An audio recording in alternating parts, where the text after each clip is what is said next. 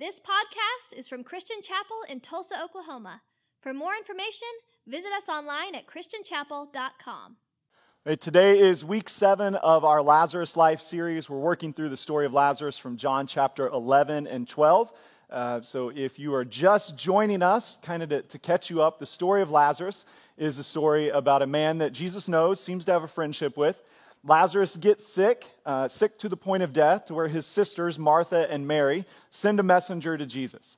And their concern is that Jesus will show up and obviously make a difference for them. And so what we've explored each week through this series is just some of the common questions that Lazarus' story brings up for us. Of why do bad things happen to good people? Why doesn't Jesus always act the way we want him to act in the time that we want him to act? What do we do when Jesus asks us to do things that don't necessarily make sense? What do we do when Jesus shows up and reveals who he is, but we don't quite understand it? And as we're asking these questions, we're finding the answers. And what we've really seen is the story of Lazarus is really the story of the gospel in a nutshell. It's a story of our problems, our difficulties, how they all ultimately will lead to death without Jesus. But when Jesus shows up, there's always a promise of resurrection. There's always the promise of new life. And so today we're going to pick up the story and see what it teaches us about how we experience Jesus when life hurts. Right? And so just again, to catch you up where we are, Lazarus has died. Jesus, it seems like, did not show up on time. He finally heads back to Bethany after Lazarus has died. He winds up on the outskirts of town. Martha, the older sister of Lazarus, knows that Jesus is coming somehow, so she runs out to meet him.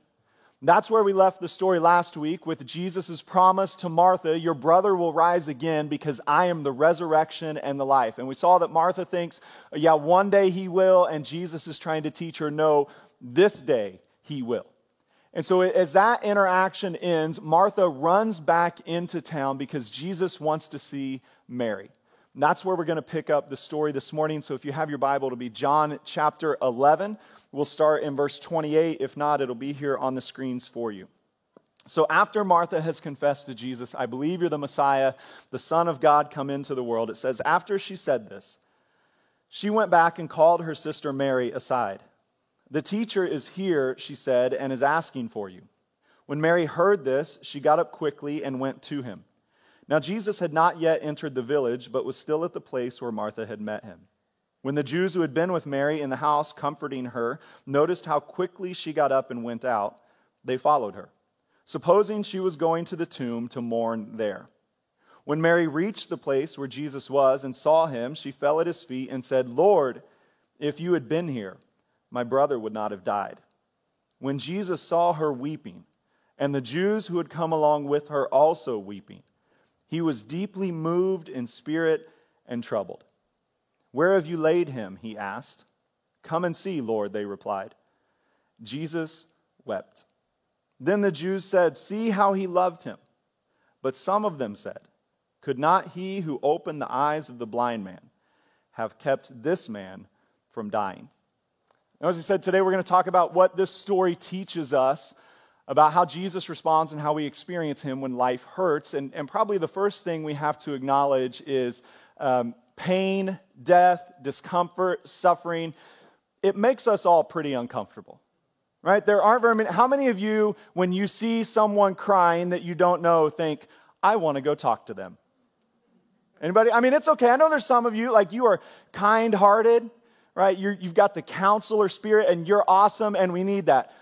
Most of us see it, right? And it's kind of like, oh, I'm sure they'll be fine, right? And you just go along your day, right? I'd probably make it worse. I don't really want to go into it, right? What's one of the most common things we hear from someone when they have a friend or a family member suffering a significant loss or experiencing a massive difficulty? It's this idea of, I just don't know what to say. I don't know what to say to them. I don't know how. And so for many of us, our response to our discomfort is just to stay away from it. Right? And usually the only way we get over that is to go through some difficult season ourselves.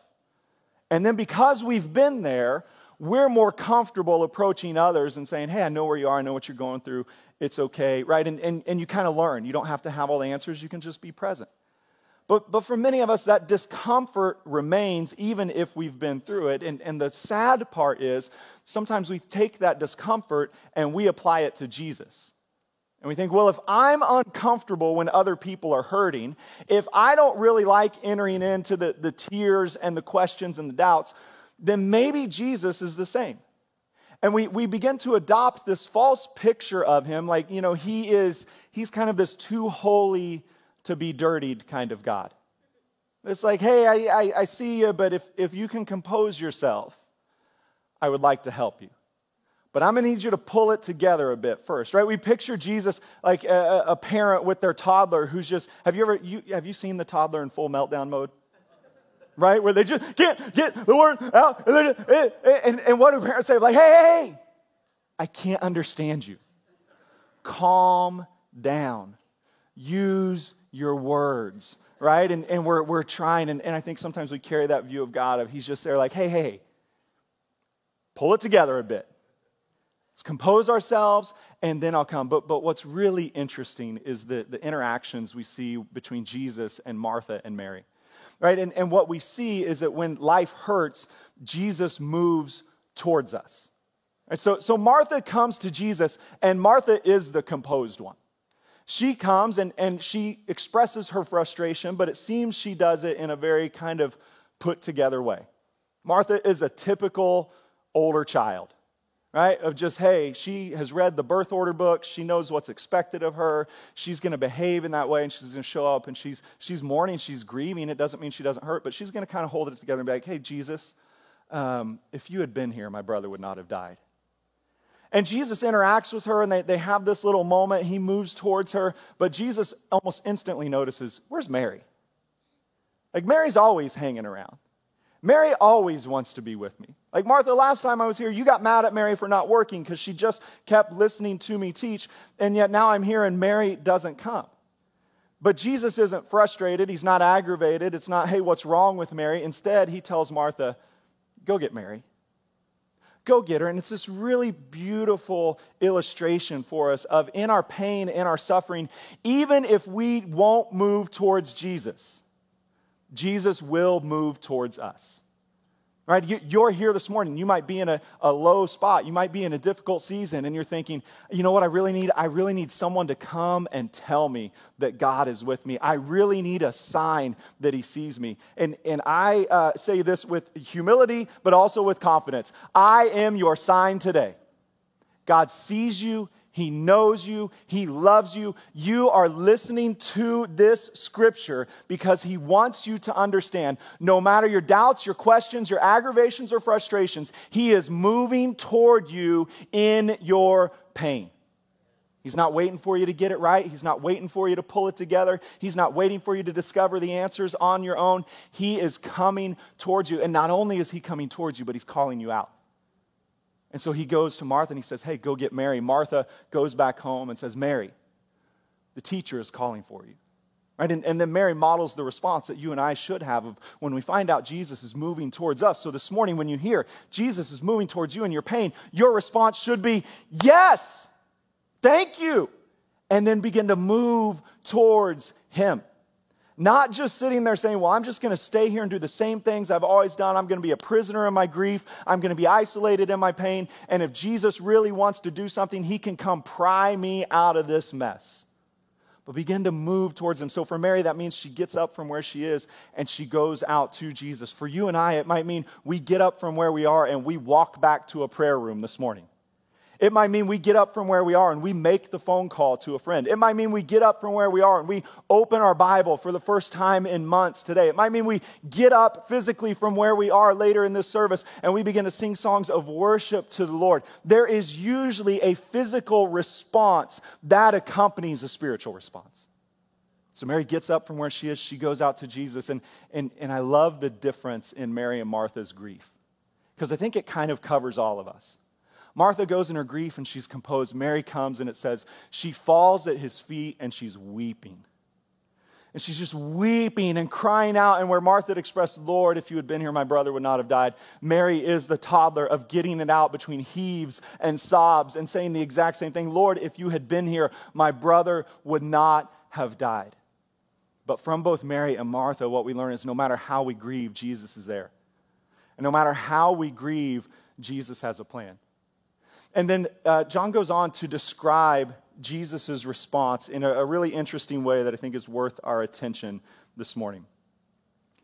So in verse 33, it says, "When Jesus saw her weeping, and the Jews who had come along with her also weeping, he was deeply moved in spirit and troubled." Now, there's a Greek verb there, that one word that gets translated into this phrase, deeply moved in spirit and troubled. This is the NIV translation of it, and most scholars agree that this translation loses some of the power of what John is actually describing. Right? And we can understand why, and we'll kind of explain that in just a moment, why they maybe chose this phrase. But in classical Greek, the phrase that is used here is the same word used to describe the snort of a horse before it goes into war or begins a race. Right? And it's used throughout the New Testament to describe fury, outrage, or anger. And so you can read all kinds of New Testament scholars, and what they'll tell you is the better translation of this verse is Jesus was outraged in spirit and troubled. The word indicates an outburst of anger. He's outraged at the deepest level of his being. So perhaps a better understanding is when Jesus saw her weeping and the Jews who had come along with her also weeping, he was outraged. Now we can understand why perhaps the NIV chose deeply moved in spirit and troubled, because they're trying to communicate this idea of Jesus felt it and there was an emotional response, but they don't want to communicate the idea that he's angry at you when you suffer or he's angry at you when you mourn. That's not at all what is going on here, right? So don't read it that way. This is not, like when I was growing up, one of my dad's favorite phrases when I was crying was to tell me, dry it up, right? Dry it up. Not going to dry it up. We're not, Angie and I, we've translated that to, you're fine, right? That's what we tell our kids. They're crying, hey, you're fine, right? It's just like a kinder, gentler, it's a 2020 dry it up, right?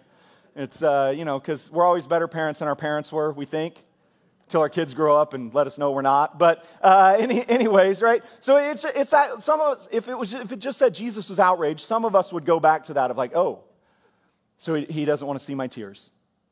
He doesn't want to hear my cries.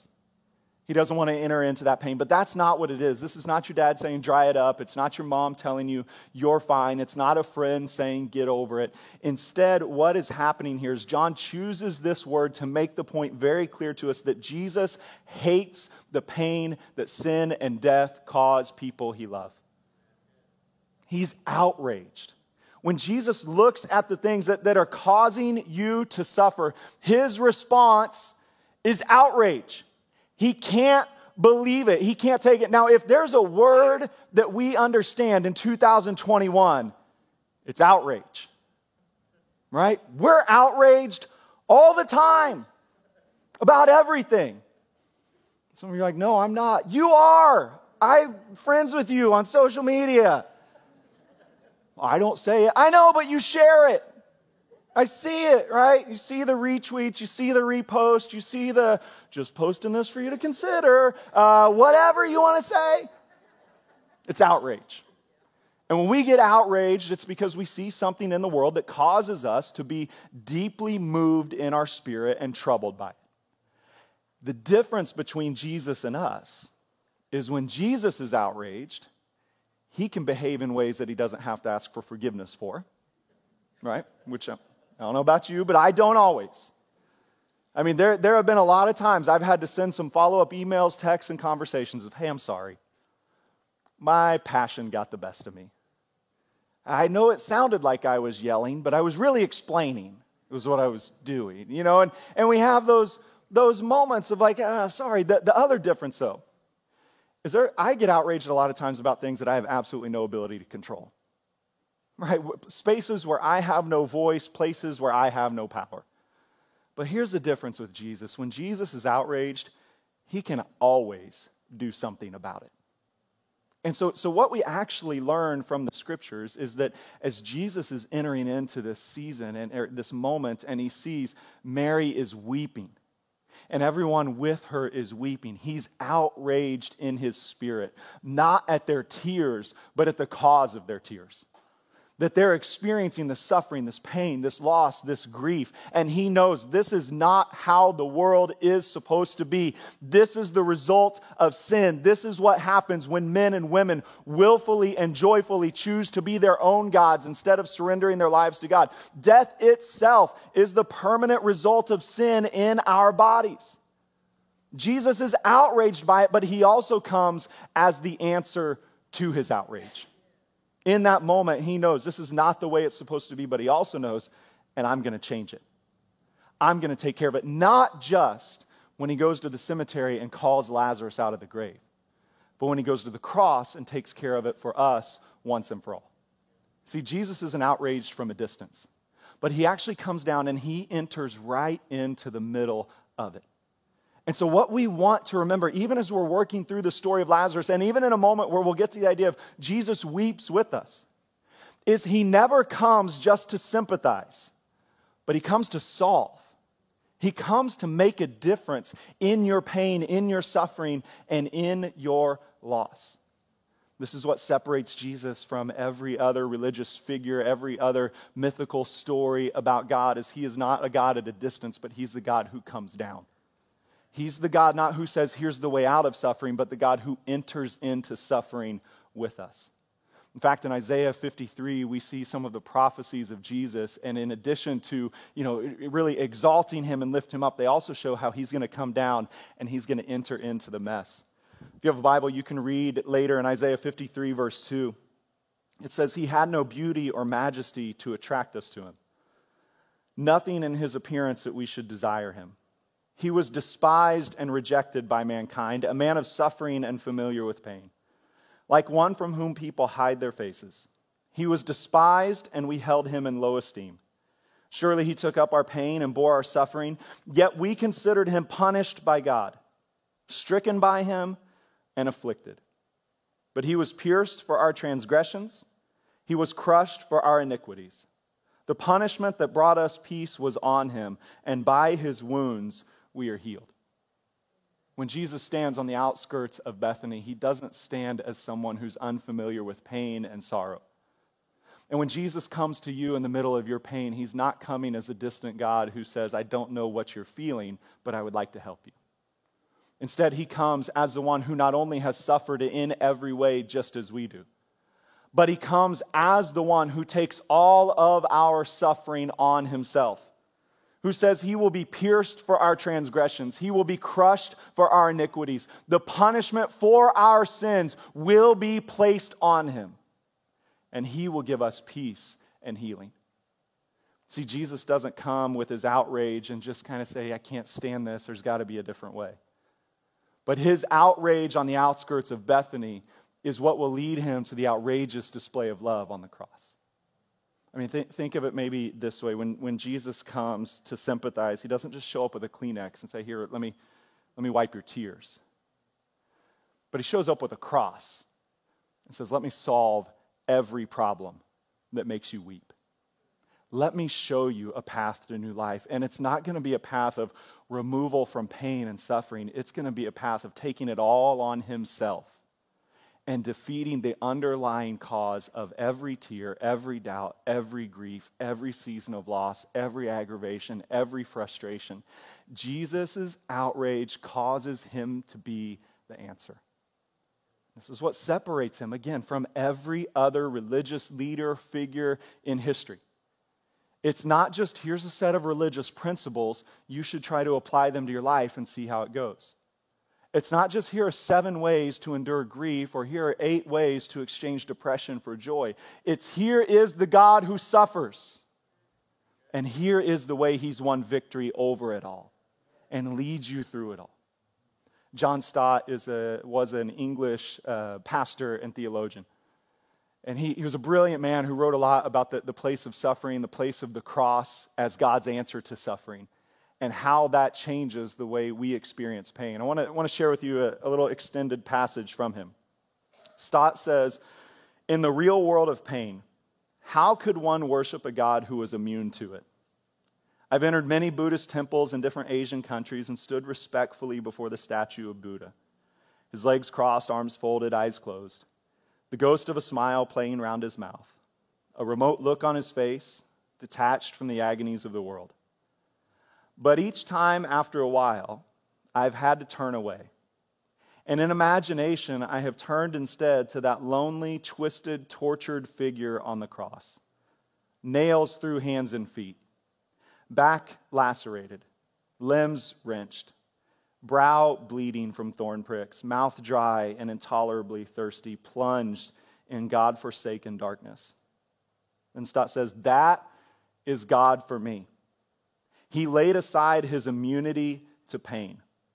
He entered our world of flesh and blood, tears and death. He suffered for us. Our sufferings become more manageable in light of his. There is still a question mark against human suffering, but over it we boldly stamp another mark, the cross, which symbolizes divine suffering. What Stott is trying to help us understand is Jesus comes, and in the cross, he bears the full weight of all of our suffering. Whether it's my fault, your fault, someone else's fault. It's just a result of living in a fallen and sinful world. It's what Isaiah prophesied. The punishment that brought us peace was upon him. Right? It was placed on him, and he answered it for us. And in the cross, he answered it once and for all. But he doesn't just die the sacrificial death so that we can look and say, he suffers with us. But as we talked about last week, he is also the resurrection and the life. And the fact that he dies and rises again is God teaching us he suffers with you. He's with you in the lowest moment, and he promises resurrection from it. That the experience of doubt, the experience of grief, the experience of pain is not permanent. There is a promise of another tomorrow. Joy will return. Hope will be restored. Right? And this is where we live, in between the first resurrection and the final resurrection. And we know some of these pains won't be dealt with until the final resurrection. But we know they will be. And that's why we have hope. That's why we keep going. So what that means for us then is if Jesus not only identifies with our pain, but he's solved our pain, then it means we can invite him into our pain. So he's deeply outraged and troubled. And then what's his first response? He says to Mary and the Jews who were there, "Where have you laid him?" I mean, what's he asking? He's saying, "Where's Lazarus? Where is he?" Now Jesus, he knows where he is. He knows he's in the tomb. He knows he's dead. But Jesus actually wants them to say it, and he wants them to show him. And he comes to us in the same way. In seasons of pain, seasons of suffering, seasons of loss, he's saying, hey, where is it? Where does it hurt? Where's the cause of it? Right? And again, culturally, many of us have learned to disguise or to hide our pain. We don't want to talk about the diagnosis. We don't want to reveal the actual state of the marriage. We don't tell stories about the kid who's making poor choices. We don't unveil the actual state of our finances. We don't talk about the true state of our soul. We don't uncover the real addictions that have us bound. And even in church, we learn to give religious answers, and we learn how to maybe not lie, but not tell the whole truth. We learn how to say things like, you know what, I'm doing well. There's some places that I need God to work. Oh yeah, what are those places?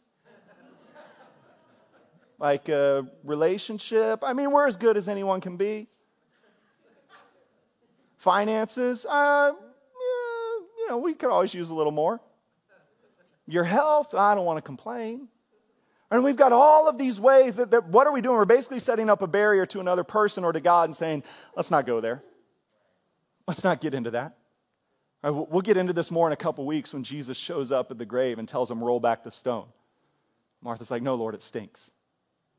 Right, and that we'll just stop there because that'll be too fun for today. So, but today what we're going to think is Jesus turns to him and he says, "Where have you laid him?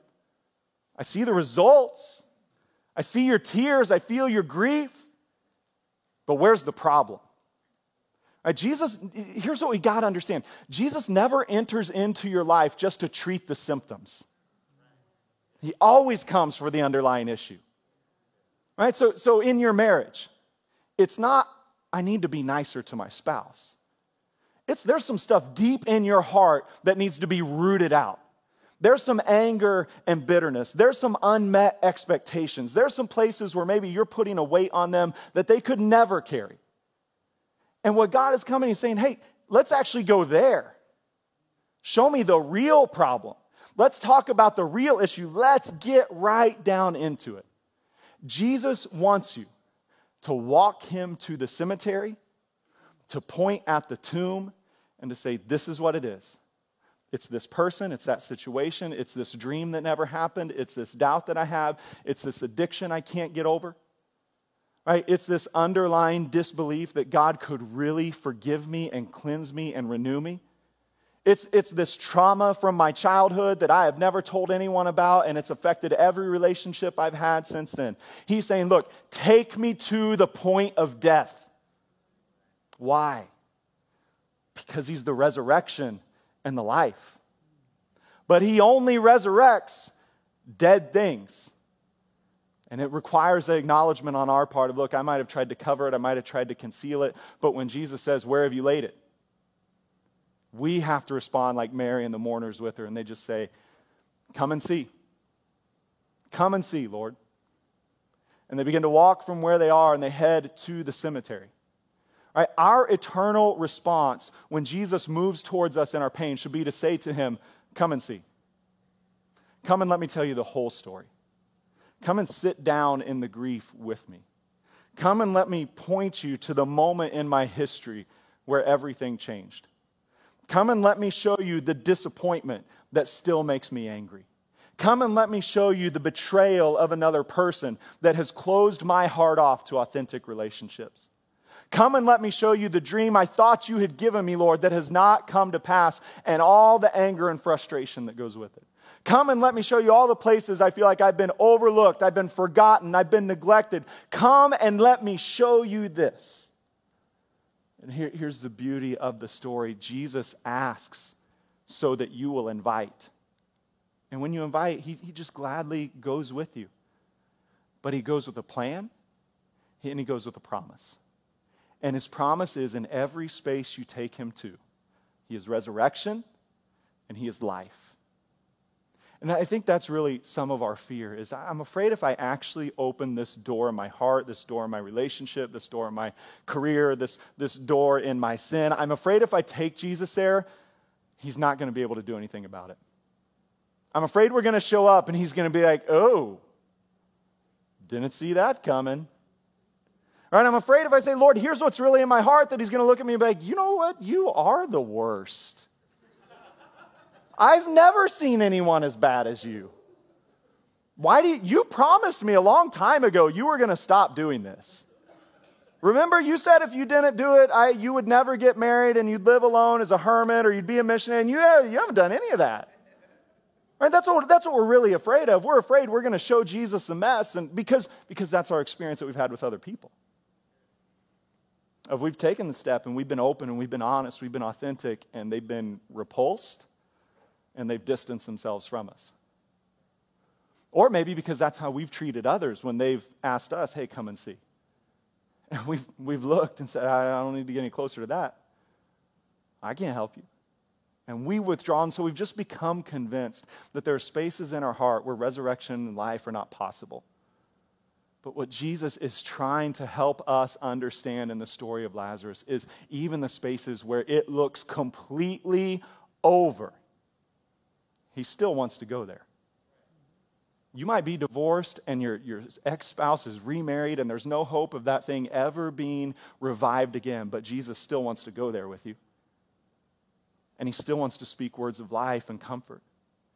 Or you might be like Martha and Mary, taking Him to a cemetery. For some of you this week, it might be grief you've never dealt with. And so what you're going to do is you're physically going to get in the car and you're going to drive to the cemetery and you're going to stand there and you're going to say, here it is, Lord. This is where the pain resides. This is the place I've been afraid to bring you to. But whatever it is and whatever we're going through, what we're learning is as we go there, Jesus has a plan.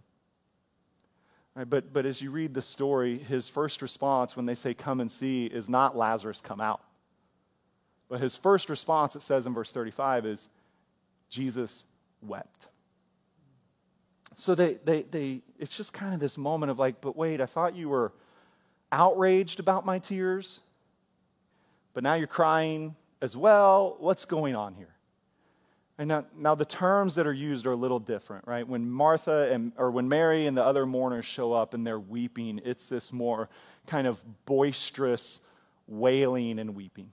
It's a cultural expectation, actually. Some families would hire professional mourners to make sure that the dead were actually honored in an appropriate way. And so that's the experience when Mary and the mourners come to Jesus. But when Jesus weeps, he's not weeping as those others are weeping. He's not one without hope, but he is displaying compassion, sympathy. He is entering in. He's doing what Paul will later tell us to do in Romans chapter 12, to mourn with those who mourn.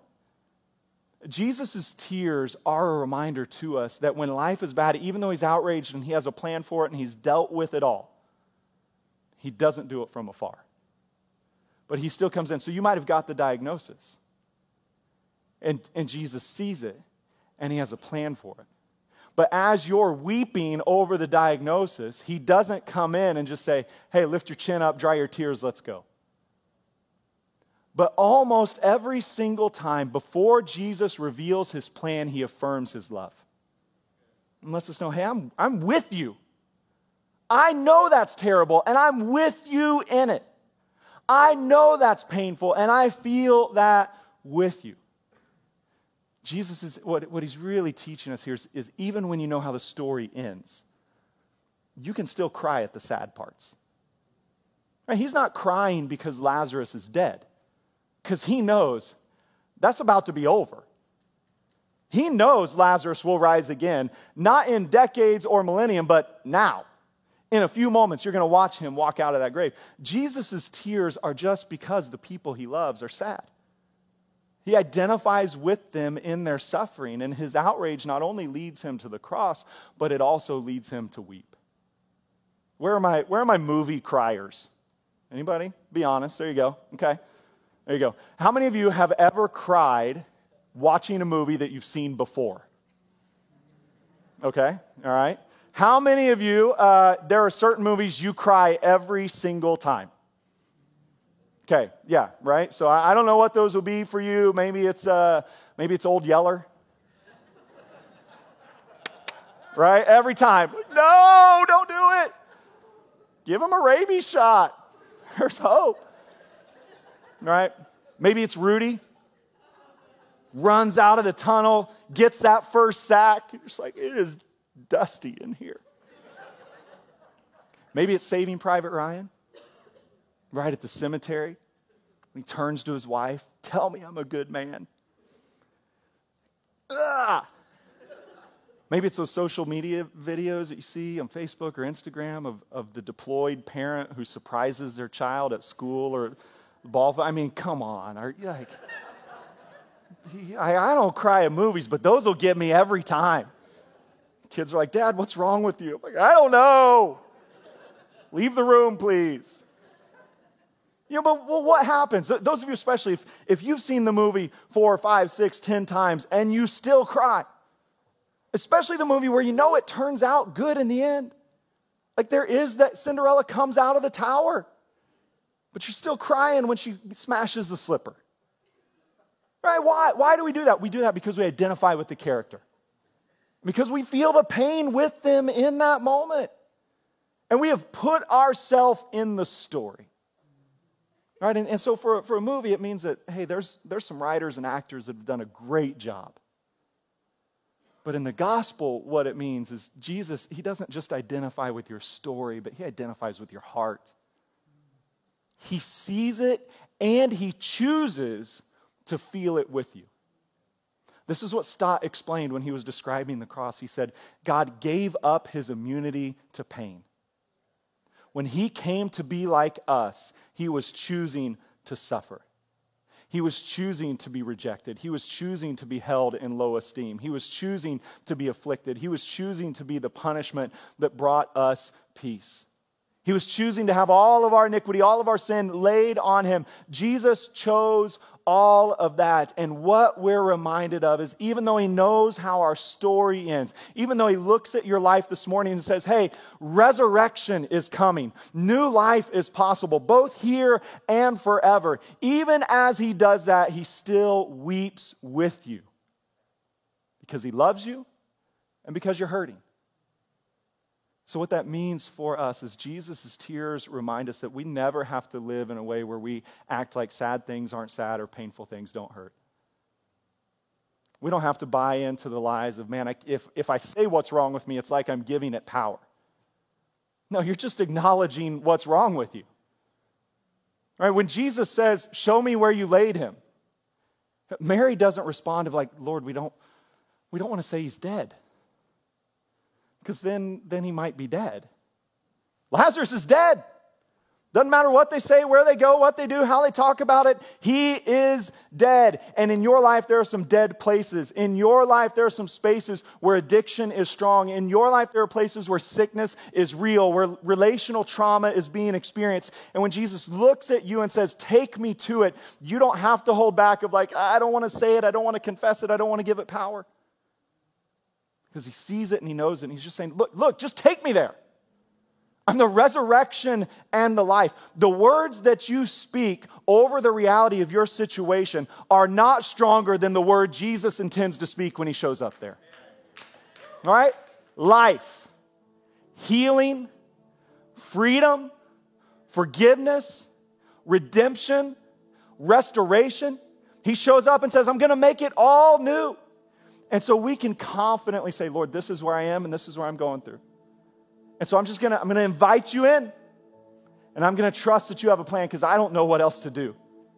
All right, I've been trying to manage this. I've been trying to deal with it. I've been trying to dress it up, but Lord, it's just getting worse. So will you come?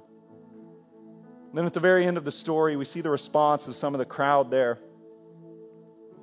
Then the Jews said, see how he loved him.